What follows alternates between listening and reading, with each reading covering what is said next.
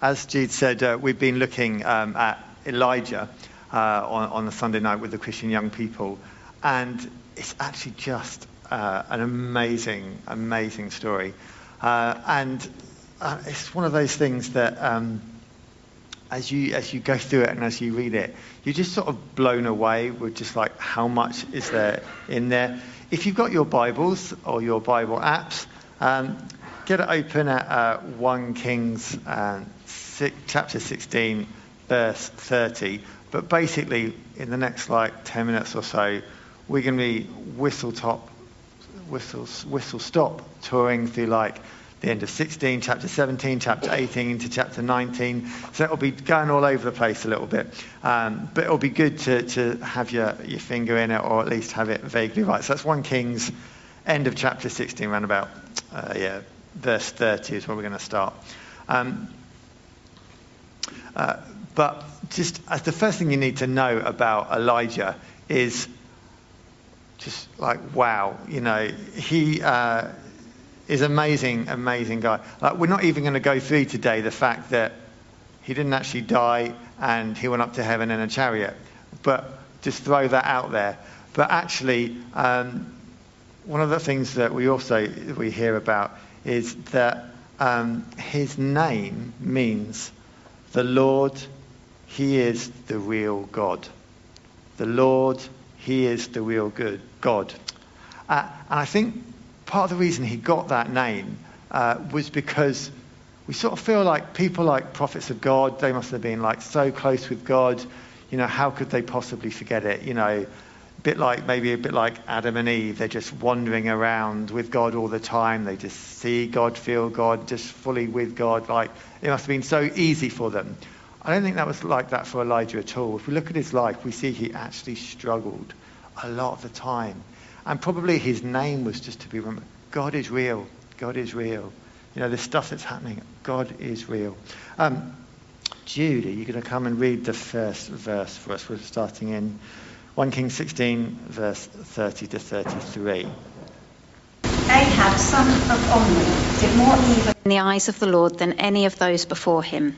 He not only considered it trivial to commit the sins of Jeroboam, son of Nebat, but he also married Jezebel, daughter of Ethbaal, king of the Sidonians, and began to serve Baal and worship him. He set up an altar for Baal in the temple of Baal that he built in Samaria. Ahab also made an Asherah pole and did more to arouse the anger of the Lord, the God of Israel, than did all the kings of Israel before him. So sort of setting the scene that the people of Israel were governed by kings, but some of these kings were evil. One of the worst ones was this king Ahab. He did basically every sin imaginable, including worshipping Baal. Baal was often sort of represented as a sort of a bull-headed or a man with bull horns. And sort of there's a link there that sort of points us towards, hundreds of years before, where the people of God in the Exodus actually, when times got tough and they lost their sight of God, they made that golden calf idol and went to worship there. So that was always just around this sort of whole thing, because Baal was really the god of fertility, of the seasons, of bringing rain, helping crops grow. And that was very much, life and death stuff. There wasn't Tesco's and Sainsbury's supermarkets around the corners. If your crops didn't grow, you didn't eat.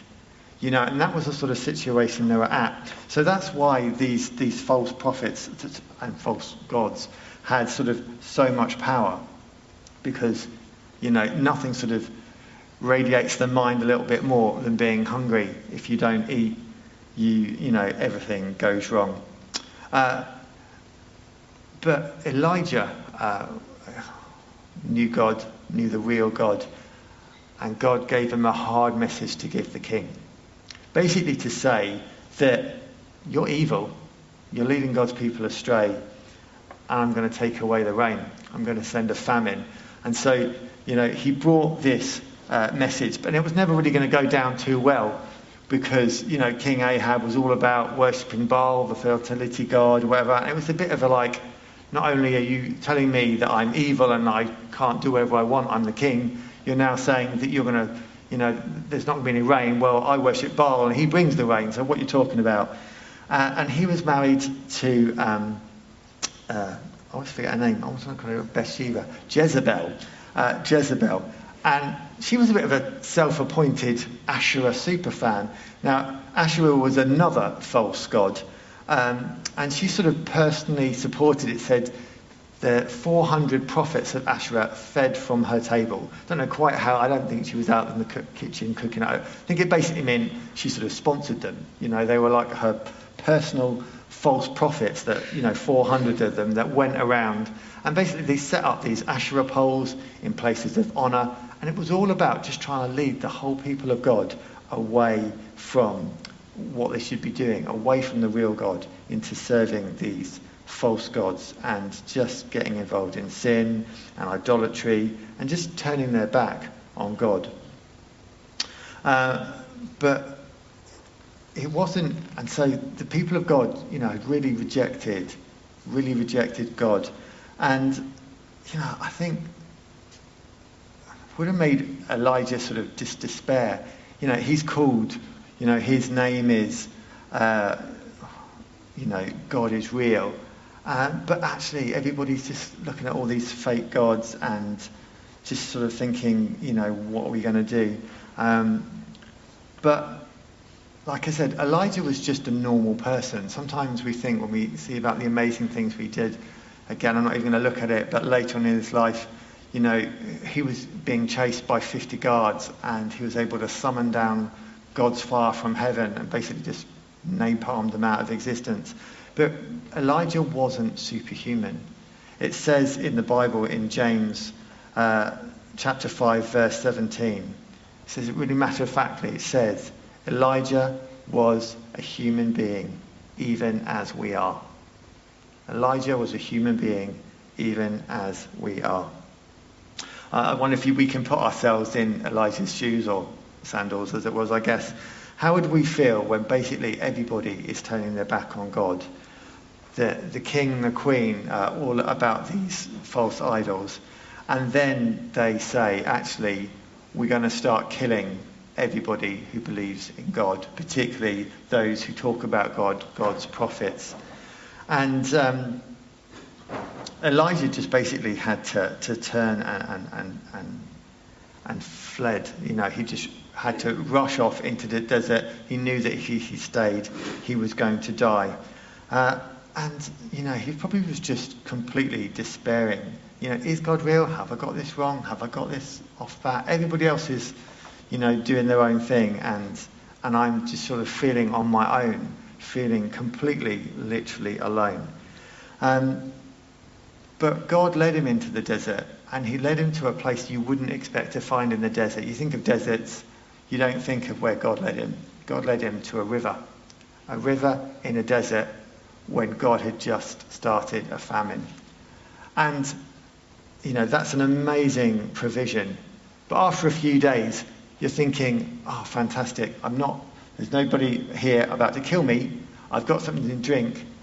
But then your stomach starts to rumble. You can only drink water for so long before you're going to get hungry.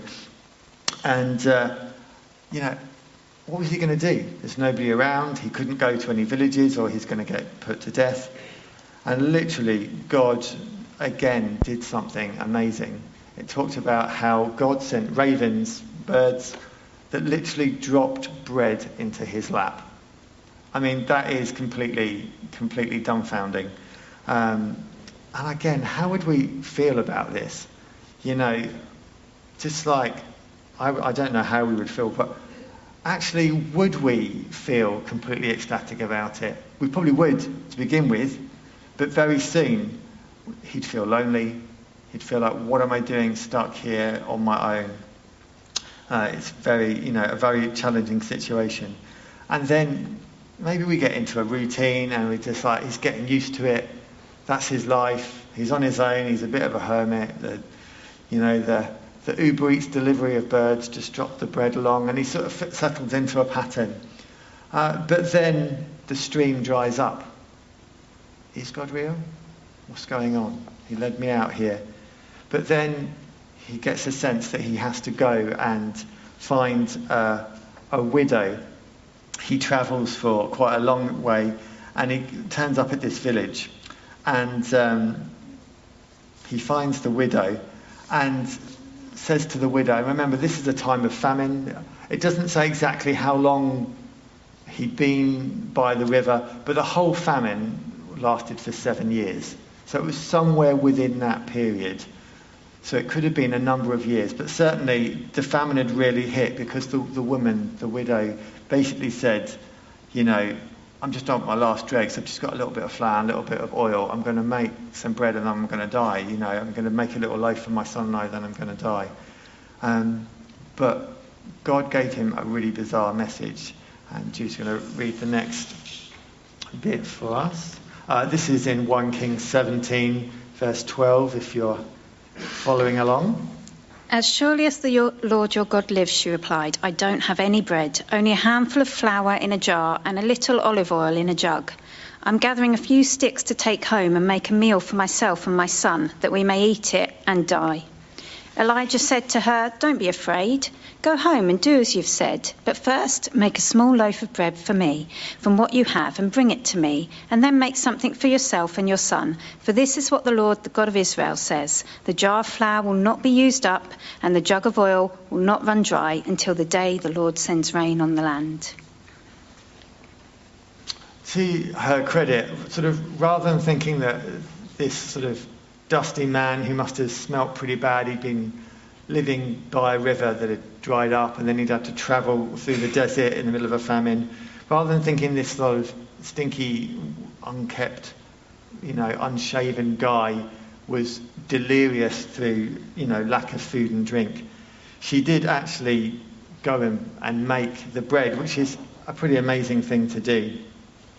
And you probably all know the story, you've heard it, that the flour and the oil didn't dry up. It didn't end up. But we don't know exactly how long that lasted. But we do know that after a while, she came to Elijah, and remember that had Elijah not turned up, she literally was going to make that last bit of bread, give it to her son, and was expecting to die.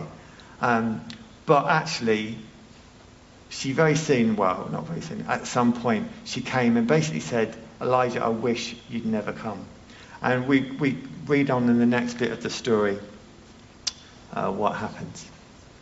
Yeah. 1 Kings 17, verse 17 to 24. Sometime later, the son of the woman who owned the house became ill. He grew worse and worse and finally stopped breathing. She said to Elijah, what do you have against me, man of God? Did you come to remind me of my sin and kill my son? Give me your son, Elijah replied. He took him from her arms, carried him to the upper room where he was staying and laid him on his bed. Then he cried out to the Lord, Lord my God, have you brought tragedy even on this widow I'm staying with by causing her son to die? Then he stretched himself out on the boy 3 times and cried out to the Lord, Lord my God, let this boy's life return to him. The Lord heard Elijah's cry, and the boy's life returned to him, and he lived. Elijah picked up the child and carried him down from the room into the house. He gave him to his mother and said, look, your son is alive. Then the woman said to Elijah, now I know that you're a man of God, and that the word of the Lord from your mouth is the truth. It's easy to judge the widow for needing not just one amazing miracle, but 2 before she actually recognised God. But let's remember, her son had just died. She's in emotional distress, grief, anguish.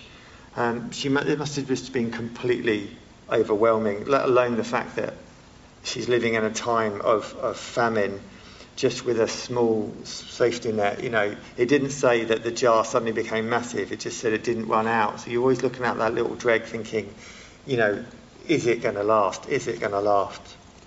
And even in the smaller stuff in our lives, we often lose perspective.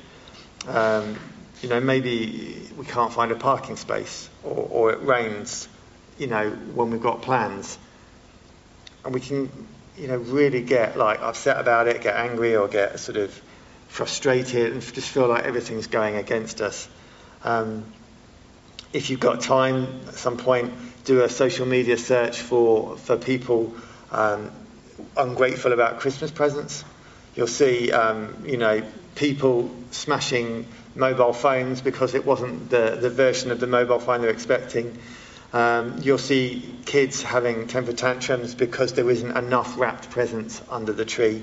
They've counted them and there's only 15 and last year they got 20 or whatever. Or my personal favourite, which was a teen who allowed their brand new Audi car to roll into a river because it wasn't a Mercedes-Benz. Elijah's response to this death, is quite interesting. He's living with this family, and it must have been a shock for him as well. He's clearly in anguish, and he's questioning God, even though what God's brought him through. But he just gets real with God. He knows God is real. He's crying. He's, I'm trying to picture the scene. Like he carries the kid upstairs. He lies him down, and he's just like stretching out. It's just like, oh God, this boy, and an amazing miracle. God brings him back to life, but it was the reality of that anguish that God heard. It said that God heard his cries. So much stuff in Elijah's life. Fast forward a bit, we get to probably the most famous bit in Elijah, which is basically the big barbecue standoff between the prophets of Baal and God. There's this massive sort of pile of sticks, and appropriately, because Baal is a horned god, Elijah says that here's a bull, sacrifice it. There's 450 prophets, I think, of Baal. And they're like, you sacrifice the bull, put it on the big altar of all these sticks, and then call on Baal to send the fire. Elijah is just like, enough is enough. People of God, you're either going to serve all these false gods, Baal and Asherah and all the others, or you're going to serve God, the real God. We're going to find out which is true. So Elijah had his altar over here, his bull over here. But he allowed the prophets of Baal to go first. And they made a real song and dance, literally, chanting. It said they cut themselves, they were crying out. There was a lot of them, and they were going on and on and on. And it said they did this all day long. 5, 6, 7, 8 hours, just going through all this stuff. And the people of God seeing this, it said, basically, like everyone had been called, everybody who was anyone in the land was there to see, representatives of all the different households around. And it, wasn't like today where there's like millions of people. There's probably like, 10, 15,000 people in the nation or something. It says later on that, God said there are 7,000 people that still follow me in the land. So we don't know exactly, but a lot of people in this situation. And the false gods don't make it work. When push comes to shove, they didn't bring the rain, they didn't bring the fire. And Elijah instead, really like heaped on pressure. He shouted insults. Is your God asleep? There's bits in commentaries that say it's almost a bit like, it talks about, is your God gone out? Somebody says that it could be a polite way of saying, is your God on the toilet? Is he indisposed at the moment? And these are people that are wanting to kill him. And it really is, do or die for Elijah. If he doesn't come up with the goods, if God doesn't answer his prayers, it's not going to go well for him. But we all know how the story ends. We all know the real ending of the story. And God does send the fire. They chucked water all over it, and it just, God didn't do a half measure. He just completely obliterated it and just showed he really was God. And that feels like that should be the end of the story. That should feel like that's the crescendo. That's the big point in Elijah's life. But it's not. very soon afterwards, he's fleeing again, fleeing for his life again. King Ahab and Jezebel are still trying to get him killed. Yes, the prophets of Baal ended up getting killed by the people who turned back to God, but actually, he's back out somewhere in the middle of nowhere. And just the last verse to look at, Jude's going to read in 1 Kings 19, verse 3 to 9.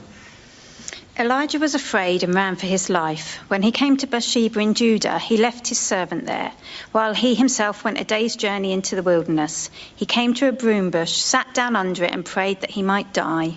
"I've had enough, Lord," he said. "Take my life. I'm no better than my ancestors." Then he lay down under the bush and fell asleep. All at once an angel touched him and said, "Get up and eat." He looked around, and there by his head was some bread baked over hot coals and a jar of water. He ate and drank and then lay down again. The angel of the Lord came back a second time and touched him and said, "Get up and eat, for the journey is too much for you." So he got up and ate and drank. Strengthened by that food, he travelled 40 days and 40 nights until he reached Horeb, the mountain of God. There he went into a cave and spent the night. After the amazing high, you couldn't get much. We've seen lots of lows in Elijah's life, but probably couldn't get much higher than standing there and asking God to bring the fire, and he does it in such an amazing way. But then again, we've seen this low coming straight afterwards. He actually is probably at the lowest point in his life, and he's had some lows, as we've already said. He just wants to lie down and die. God's response is not an angry one or one of disappointment. God is kind and compassionate. He knows just what Elijah needs. And Elijah needs a snack and a nap. Actually, what's better than a snack and a nap? 2 snacks and 2 naps. And, maybe we can all learn from that sometimes. We need to allow to be kind to ourselves, allow others to be kind to us. Sometimes we're giving out so much, we just need to have a bit of rest. And I think maybe Elijah must have been a bit of a bread connoisseur, because 3 times we've seen that Elijah has miraculously been given life-sustaining bread by ravens, from a jar of flour and oil from a widow that the jar never gives up, and then finally here again from an angel. But we're more blessed than Elijah, because if we look at John 6 verse 35, then Jesus declared, "I am the bread of life. Whoever comes to me will never go hungry. Whoever believes in me will never be thirsty." Elijah's bread that he received miraculously only sustained him for a day at a time. We have lifelong, everlasting bread. Elijah's bread that he got from the angel sustained him for a journey to Horeb, the mountain of God, where from a cave he witnessed a mighty wind that broke rocks, then an earthquake, then a fire. But God was not in any of those powerful demonstrations. Instead, the Lord spoke to Elijah in a gentle whisper. But even that was too much for Elijah. He said he had to cover his face with a cloak, because again we know from the Bible in Exodus 33 verse 20, the people of the Old Testament couldn't look upon the face of God and live. But we get to look in the eyes of Jesus and see the real God. This doesn't mean that we get to only live life of highs. We're not immune from the lows, but we can hold on to the truth of Romans 8 and verse 39 that says, "No power in the sky above or in the earth below, indeed nothing in all creation, will be able to separate us from the love of God that is revealed in Christ Jesus our Lord." Even though we are new creations, we are, like Elijah, still human beings. We experience all our emotions, we lose perspective, We forget our blessings, have times when we're tired, hungry, frightened, have low self-esteem, suffer from mental ill health, and everything else that comes from being alive.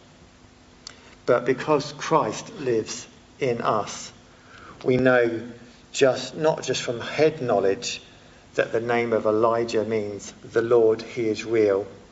We know it because it is our lived reality. Thank you.